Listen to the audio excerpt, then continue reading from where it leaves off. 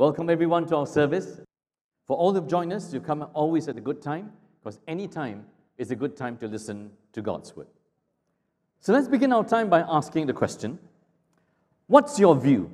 Your view of life, your view of schools, your view of work, your view of God. Because from your views will come your values. There is a very tight connection between belief and behavior. There's a very tight connection between teaching and living. And so here are some possible views of God in the world that we live in. First slide comes on. It's the one in front of you. And so sounds a bit technical, but let me try to explain that to you. There is pantheism, there is dualism, there is deism, there is determinism. As you sit down there, it says, it's evening and I'm not very conscious. So what are all these isms about? Let me walk you through each one of them. Pantheism is the belief that it absorbs the world into God, that everything around us is possibly divine and God is possibly in everything. And so in the world that I grew up in, my mother was really religious and spiritual, and she prayed to many different gods. If I fell down somewhere in cycling to and fro from school, I remember she would bring me, say, please tell me, where did you fall down, right? And we'll go to the spot there, and she finds a tree there, she finds a rock there, and there will come the sacrifices at the tree or the rock.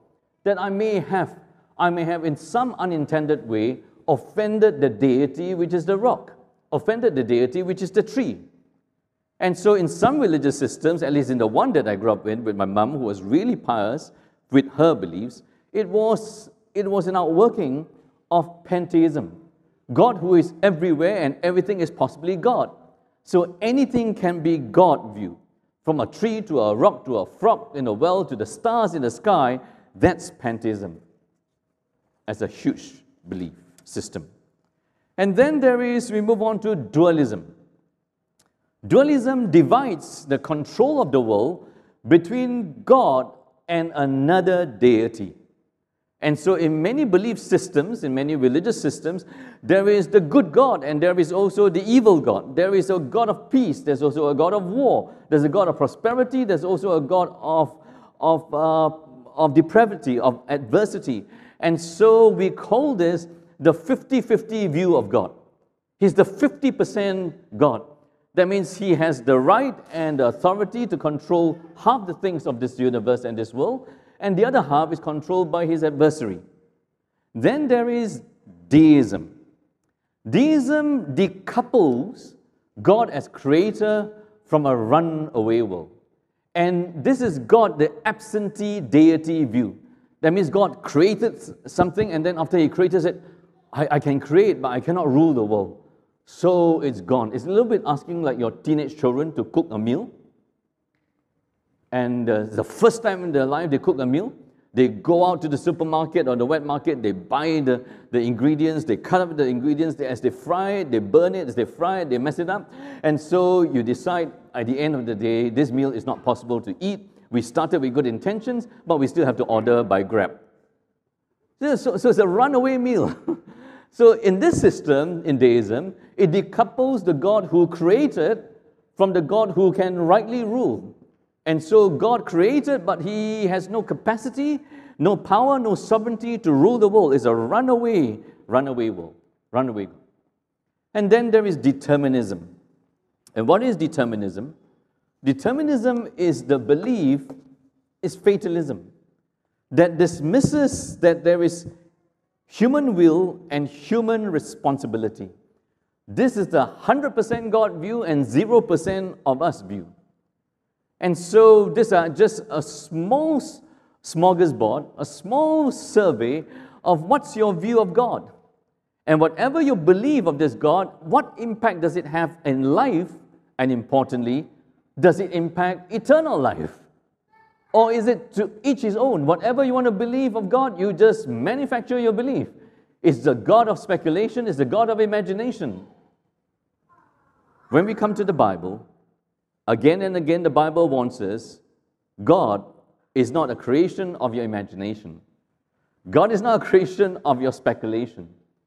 This God existed before you. So he should tell you who he is.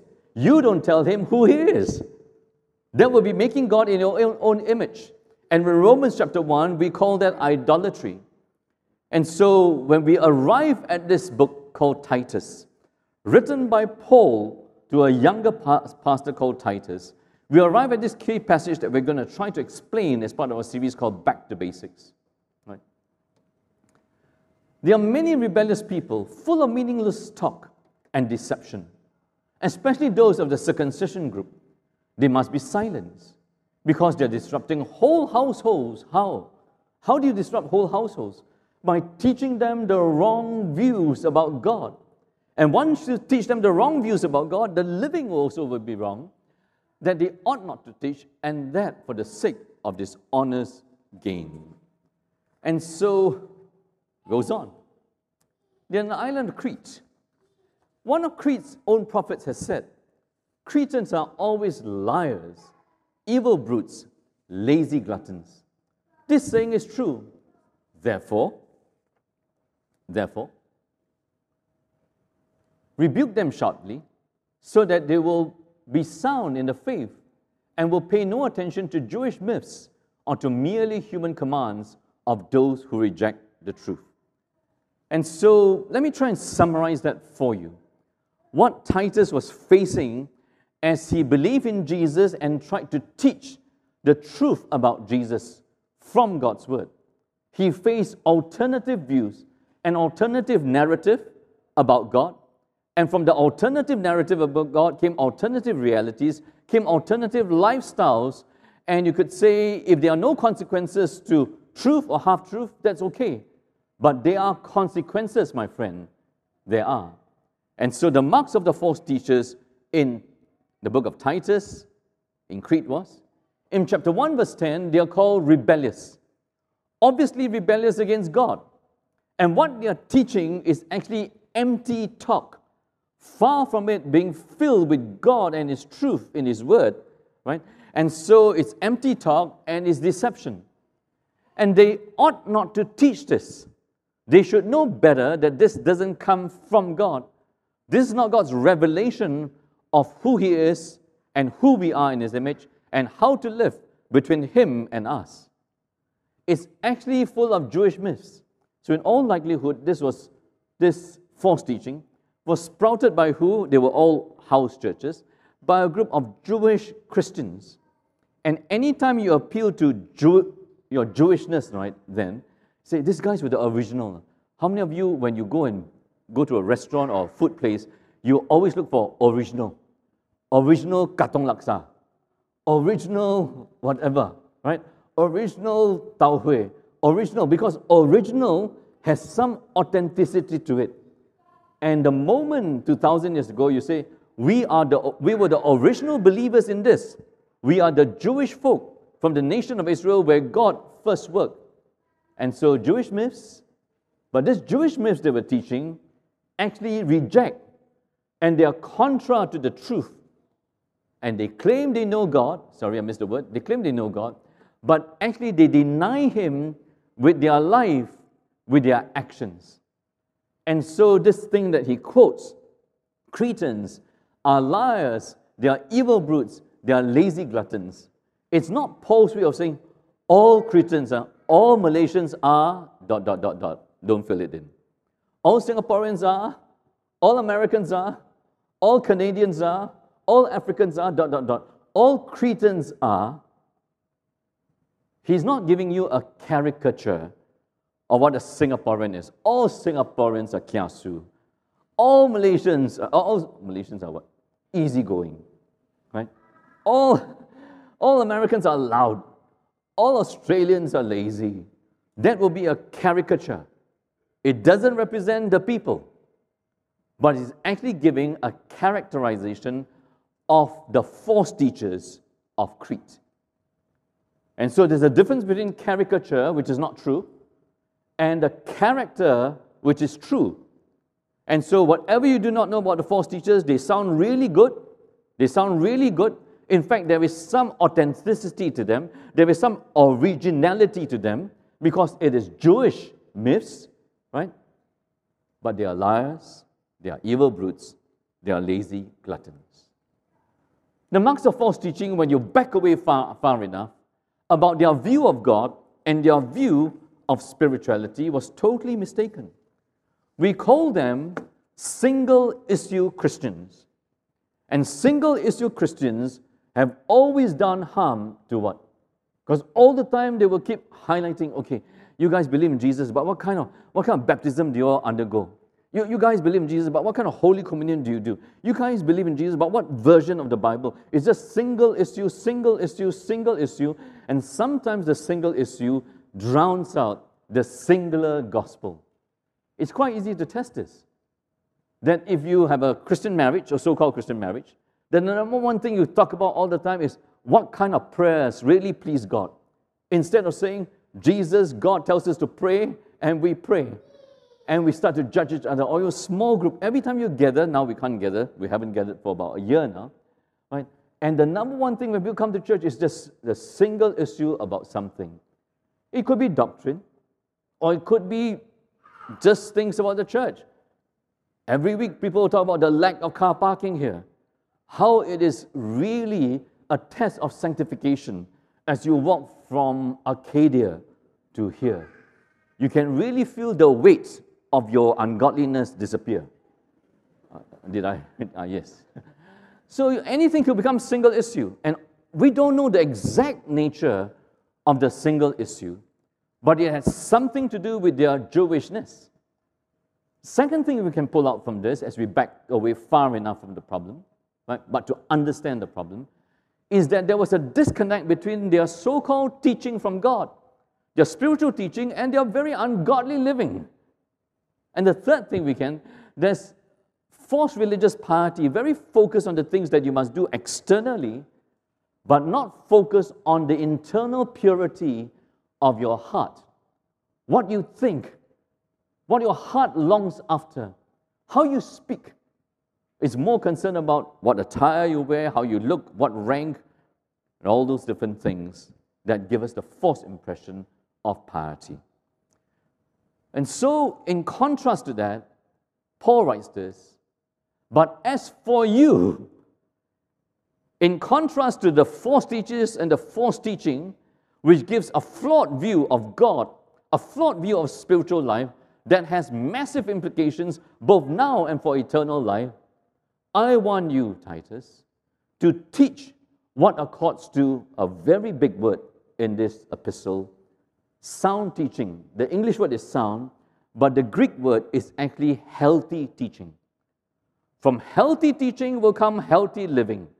Healthy teaching, healthy body, healthy living in terms of a relationship with God. And so in chapter 2, verse 2 to 9, he will then teach this healthy teaching specifically to every age group and to both genders. You teach the older men, Titus, though you are younger. You teach the older women. You teach the young men. But did you notice? He never tells Titus to teach the younger women. We say something about pastoring and ministry. It's not just for me, it's for anyone. It is a risk for us when we get into a one-to-one situation with women. And that's a lot of problems there, because Christendom has just been hit with the scandal, the horrendous scandal of Ravi Zacharias. And so you teach older men, you teach older women, you teach young men, you teach, and then the older women are to teach the younger women. But our focus for today's passage, given that it's a new member service and we have to conduct that, I'm just going to zoom in from verse 11 to verse 15, what we did in our small groups. For the grace of God has appeared that offers salvation to all people. It teaches us to say no to ungodliness and to worldly passions, and to live self-controlled, upright, and godly lives. When? In this present age, while we wait for the blessed hope, the appearing of the glory of our great God and Savior, Jesus Christ. And so, as you read this, the first thing that should strike you, the first thing that you need to understand is what? This is a passage about how to live from Monday to Sunday. No, friends, this is a passage. So let me ask you, you want to turn to your neighbor and ask them, you can't. But if I give you the chance, say, how do you live between between Monday and Sunday? You're living between the whole week. How do you live between the 1st of each month and the 31st or 30th of each month? In some places, they will say, how do I live between the 1st when I get my pay or my salary and 30th? I live from hand to mouth. Here he's asking, how do you live between the first appearing of Jesus and the second appearing of Jesus? And the Greek word for this is the English word that becomes English, epiphany. Between the first epiphany of Jesus, it was the first appearing of grace. Now, it's very important that we get this right, because the word grace, right, for those of us Christians, the most frequently used of grace is whenever you pray before you eat. But the meaning of grace is slightly bigger and more important than just before you eat. God has not just graced your food. God has graced the whole universe by creating us. God has graced you by creating you and me in His image. The whole of human history is grace. So that's why a history of grace. And specifically for the nation of Israel, God should have judged the whole world from turning from the rightful worship of Him to the idolatry of self. But He graced Israel with His plan to save the world. But the final full outpouring of grace was in the person and the work of Jesus. From Jesus' humble birth, to His humble ministry, to His humiliating death on the cross. If you bump into Jesus 2,000 years ago, what would you bump into? You will bump into the grace of God. If you met Jesus 2,000 years ago, you would say, I do not know who this man is, but I bump into someone I've never met before. He's just full of grace, full of the humility of God in human flesh. The second appearing of Jesus is when He comes again, the second appearing of glory, the promise of glory. And so, as God's people, we live between two appearings. And that's very important. The first appearing, where we get the hugest, largest dose of grace in the person and work of Jesus, from His humble birth to His humiliating death on the cross. And then we're looking forward to the second appearing, the glory of Christ when He comes. The first time He came, nobody noticed. Only some shepherds noticed. And very, very unimportant people in Israel noticed, because they were directed by God to notice His humble birth. But the second coming of Jesus, nobody's going to say, hey, He came. Where? You're not going to miss that. 2,000 years ago when He was born, whoops. Yeah. Are you still with me? Okay, just checking. Okay. Children make nice music. We can't say noise because children are welcome in God's family. I know it's difficult, it's a challenge, right? And so when Jesus returns, there is no mistaking. In fact, in Philippians 2, every knee shall bow and every tongue confess that Jesus Christ is Lord. It's whether you bow willingly or you bow unwillingly, as God will make Satan and all who follow Him bow the knee. There is one who will rule the universe. He is the one who died on the cross. He's the one who rose from the dead. He's the one who washed away your sin. He's the one who reversed death. He's the one who took you from an enemy of God to be a child of God. Here is. He will come in glory. And nobody's going to say, oh, I missed that. You know what it's like to miss something glorious? Right? Of course, we can't have it now. Let's say your star, somebody you like, a singer that you like comes, and you want to get tickets to just watch him in action or watch her in action. You know, I remember years ago, Whitney Houston came and people were trying to get tickets to listen to Whitney Houston. Whoever, if you miss that, you miss big time. You won't miss the second coming of Jesus. You just have to make sure, and I just have to make sure, that you rightly respond to Him. In between the first appearing of the grace of God and the glory of Christ, at any time He will come like a thief in the night, we are called to pursue godliness. So between grace and glory, godliness. Between grace and glory, godliness. It's very simple, just 3 G's from this sermon. Between grace at the beginning and glory at the end, I now, by the grace of God, by the Word of God, the Spirit of God, I pursue godliness in my life and your life. Living between two appearings of Jesus. And so one writer said, it was John Stott said, in the first part you meet grace the Savior. Grace in the person of Jesus that saves you. But you know what Paul actually says here? This grace, right, teaches us to say no to ungodliness. So now we meet grace the teacher. The grace of God in Christ and by His Spirit teaching us. So we are fully graced by Jesus and the Spirit to now please God.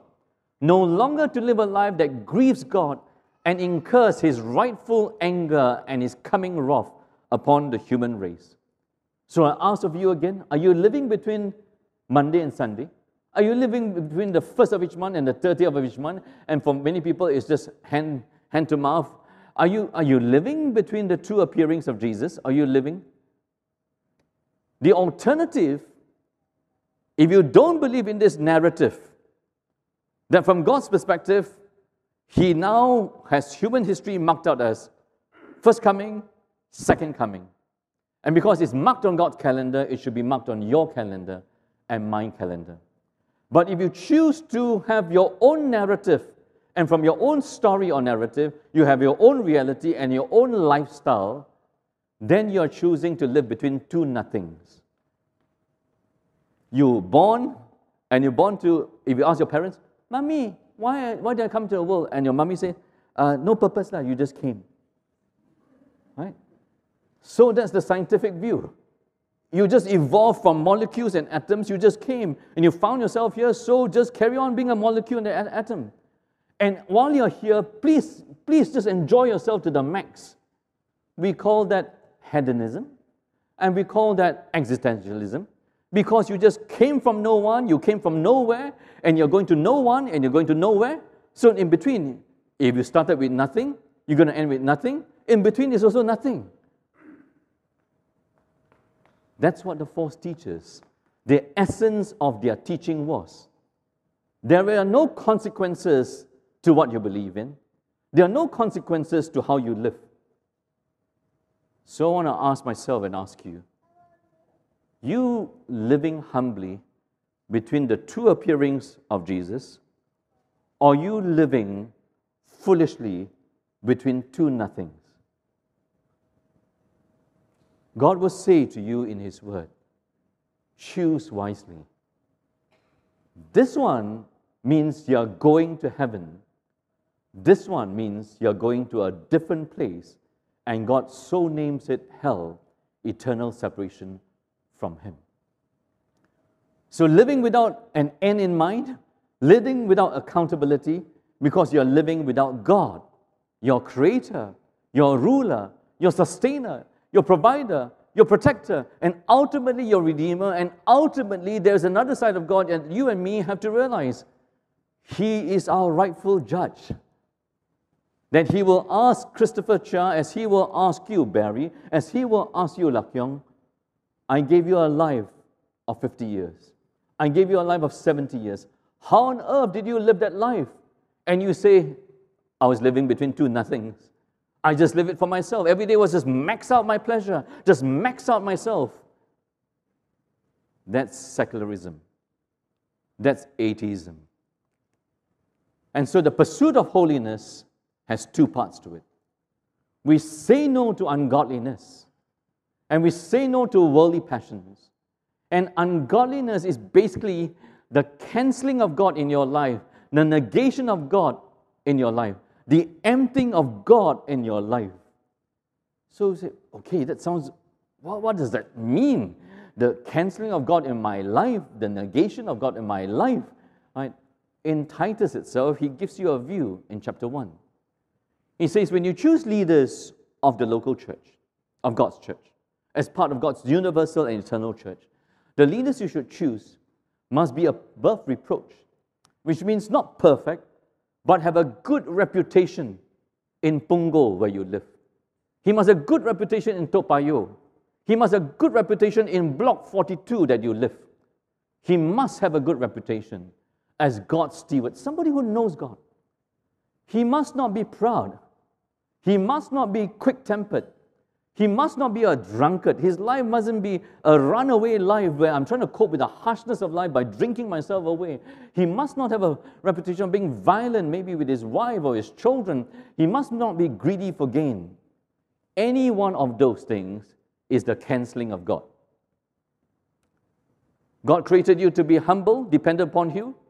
All of a sudden, you went to a good school, you have a good job, you think you made life, and you're a self-made man, you're a self-made woman. That is the cancelling of God in your life. The negation of God in your life. God never created you to be independent. He always created you to be totally dependent on Him from your first breath till your last. And in between, when you can strut around like a peacock, we forget, I'm on top of things now. I went to the right school, I went to the right university, I've got the right connections, I made it, I'm self-made. There's no such thing as the self-made man and woman. There is only the God-made man and woman. So pride cancels humility, dependence, quick-temperedness. And why do you get upset? You and me get upset when you don't get your way in life, in relationships, right? And so we get a bit hot under the collar, or drunk, or violent, the cancelling of God in our lives. He will give you another passage in chapter 3, verse 3. For we ourselves were once foolish. If you don't know God, you choose not to know God, God calls you foolish, calls me foolish. That we're disobedient against God, we are led astray, slaves to various passions and pleasures. You want to turn to the person next to you, you are a slave. They don't like that, right? I'm not a slave, I'm in charge of my life. Whatever I want to do, I do. No, according to God, whatever you want to do, you do. That makes you a slave to your passion, a slave to your pleasure. The question you want to ask in life is, can I start smoking? Can I start drinking? Can I start pornography? You can start, but can you stop? Not that any of those things are good for your God-given body. You can start. You think you have the freedom to start, but you don't have the freedom to start. Because you're not a self-made man. You're not a self-made woman. You're not a self-made teenager. You're made in the image of God and will be held accountable to Him. And so we pass our days in what? Read carefully. We pass our days in malice, hated by others and hating others. What a wonderful way, what an astute and spot-on way to describe your life and my life without God. That without God, from morning to night, from Monday to Sunday, you either spend being hated by people or hating other people. God created us to love Him and to love neighbor and to be loved by neighbor in return and to serve neighbor and to be served by neighbor in return. But when we live without God, is the cancelling of God in thought and word and deed. So I ask on behalf of God, for myself and for you, are you living between two appearings or living between two nothings? When we live between two nothings and think there is no one who gave us a certain beginning and no one who will bring a sure ending to my life, then you live without accountability. The pursuit of holiness has, you say no to ungodliness. You say no to the cancelling of God in your life. You now say yes to self-control, upright, and godly lives in this present age. This word appears the most in Titus chapter 2. The root word is translated self-control. You now live sensible lives, which means before you came to know God, before you came to acknowledge Jesus as Savior and Lord, from God's perspective, you're a fool, right? I'm a fool. You're totally insensible. You may be very intelligent, I may be very intelligent, but in God's eyes, we are insensible. And if only in coming into faith union with Jesus, I'm offered the possibility of a self-controlled life, which means previously I was an out-of-control person. Can you acknowledge before God that before you know Him, if you don't know Him, the definition of God of you is that Waylon is out of control. Albert is out of control. You're an out-of-control person. Nobody can control you. God can. And God has done it. But the giving of Jesus to die on the cross, to rise from the dead, and He will return. And so the filling up with godliness, again, in Titus itself, you will find, hey, previously, so self-centered, but now the leaders you choose must be hospitable. They must be lovers of good, not doers of evil. They must be self-controlled. They must be sensible now. They must be upright and holy and disciplined. And so there are two ways to live from the two narratives that we have to choose from. And he goes on before he ends in verse 15. While we wait for the blessed hope, and what is it that we are waiting for?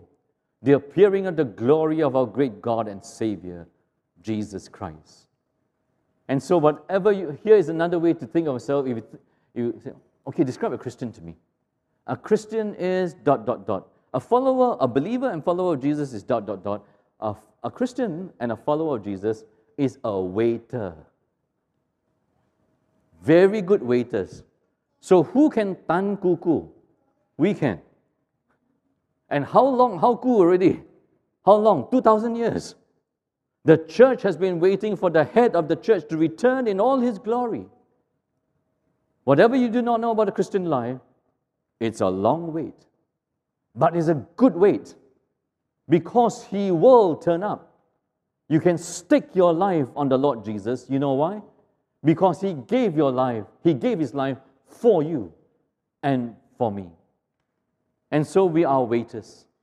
I do not know what circumstances you face now.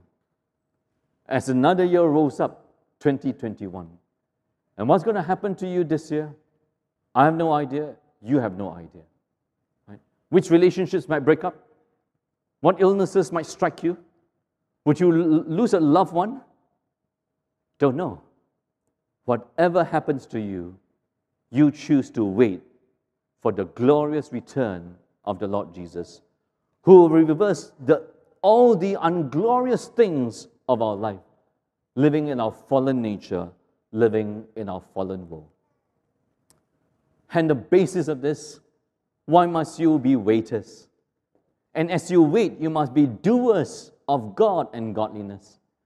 He gave Himself up for us to redeem us from all lawlessness, to purify for Himself a people for His own possession, who are zealous for good works.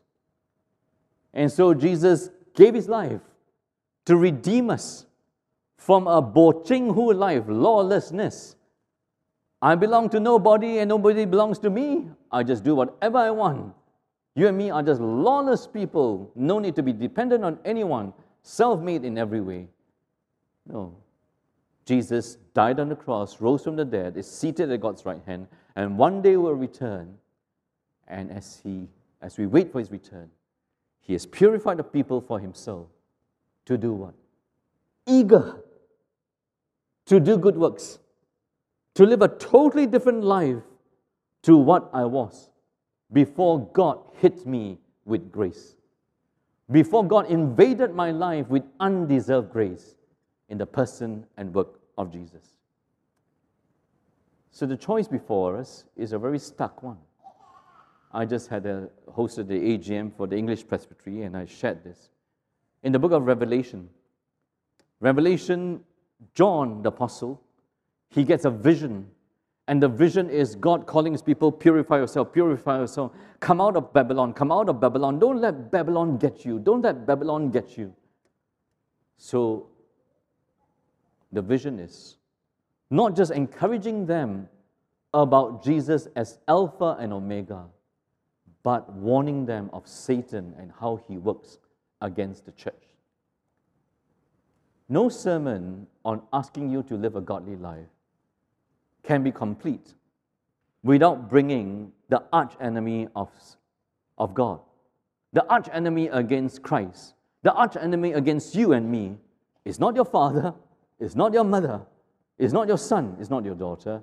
Your archenemy is only one. His name is Satan.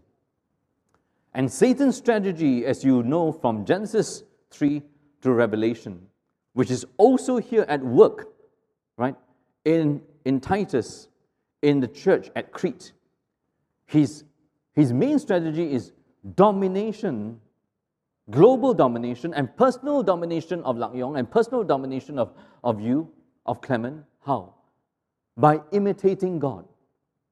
His number is 666. He's always making life in Babylon more real than the promised new life in the New Jerusalem, purchased by the blood of Jesus, promised by the finished work of Jesus. And Satan does that really, really well in a few things. Satan will seek to dominate you by what? There are four main tools he uses against Christians in the church. He will firstly try persecution. Persecution. He'll strike fear in you. So your fear of living in Singapore, your fear of living against your parents who say, why you join the boys' brigade? Why you join the girls' brigade? How come you join Discovering Christianity? We had some testimonies like that. These are adult people joining our Discovering Christianity. And they, as adults, their parents still oppose them. So they had to quietly go and Zoom in a corner of their flat to join Discovering Christianity and just for newcomers.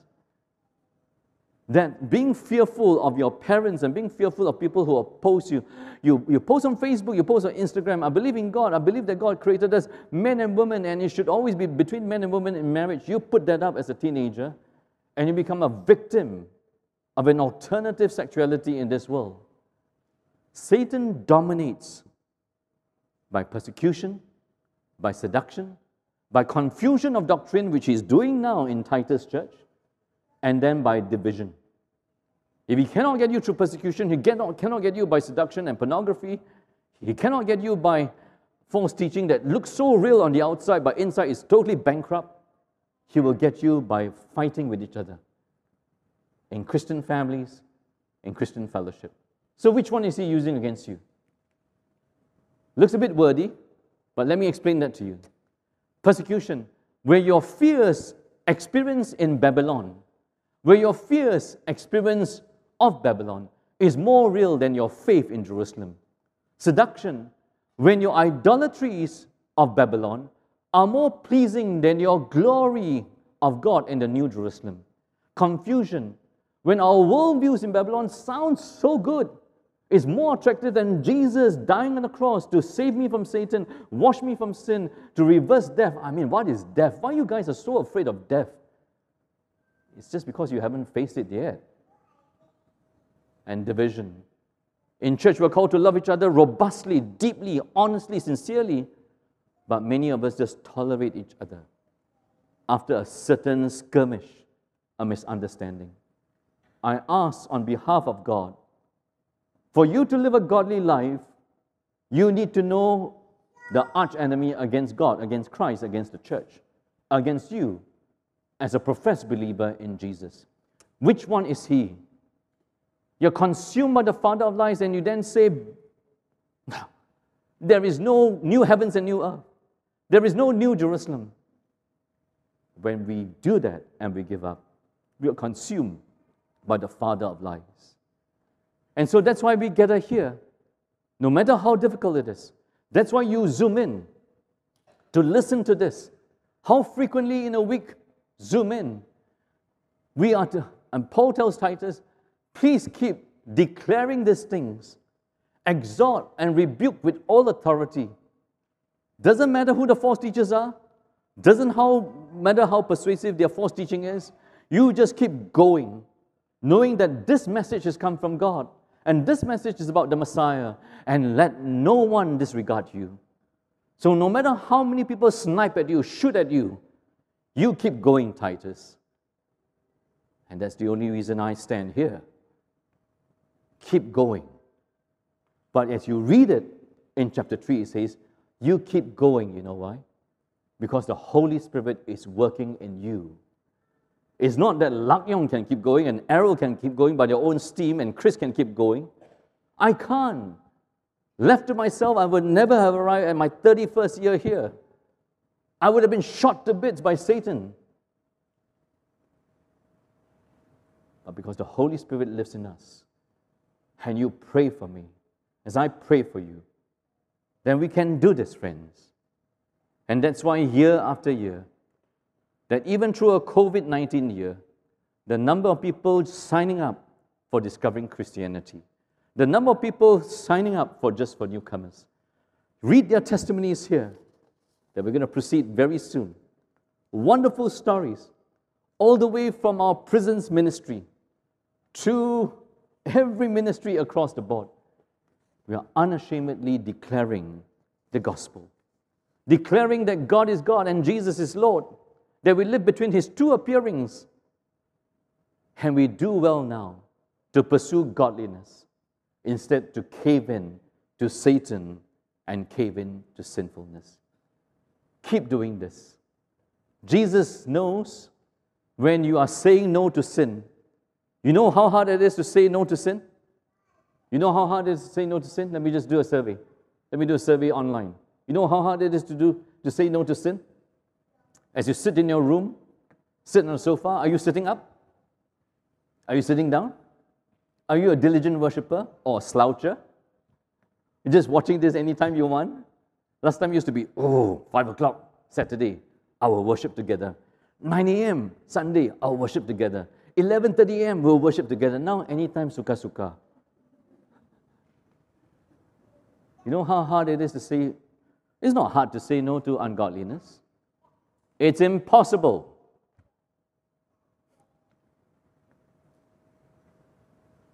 It's not something you can do because there is no power within you and me to say no to Satan, to say no to sin. It's the grace of God in Jesus Christ. Amen?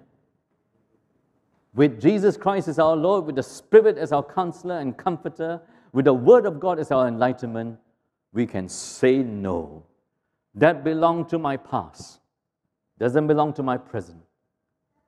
And I'm going to say yes to God. You know how hard it is to say yes to God and godliness? It's impossible. But it's now totally made possible. And not just possible, the possibility, but the absolute necessity of this.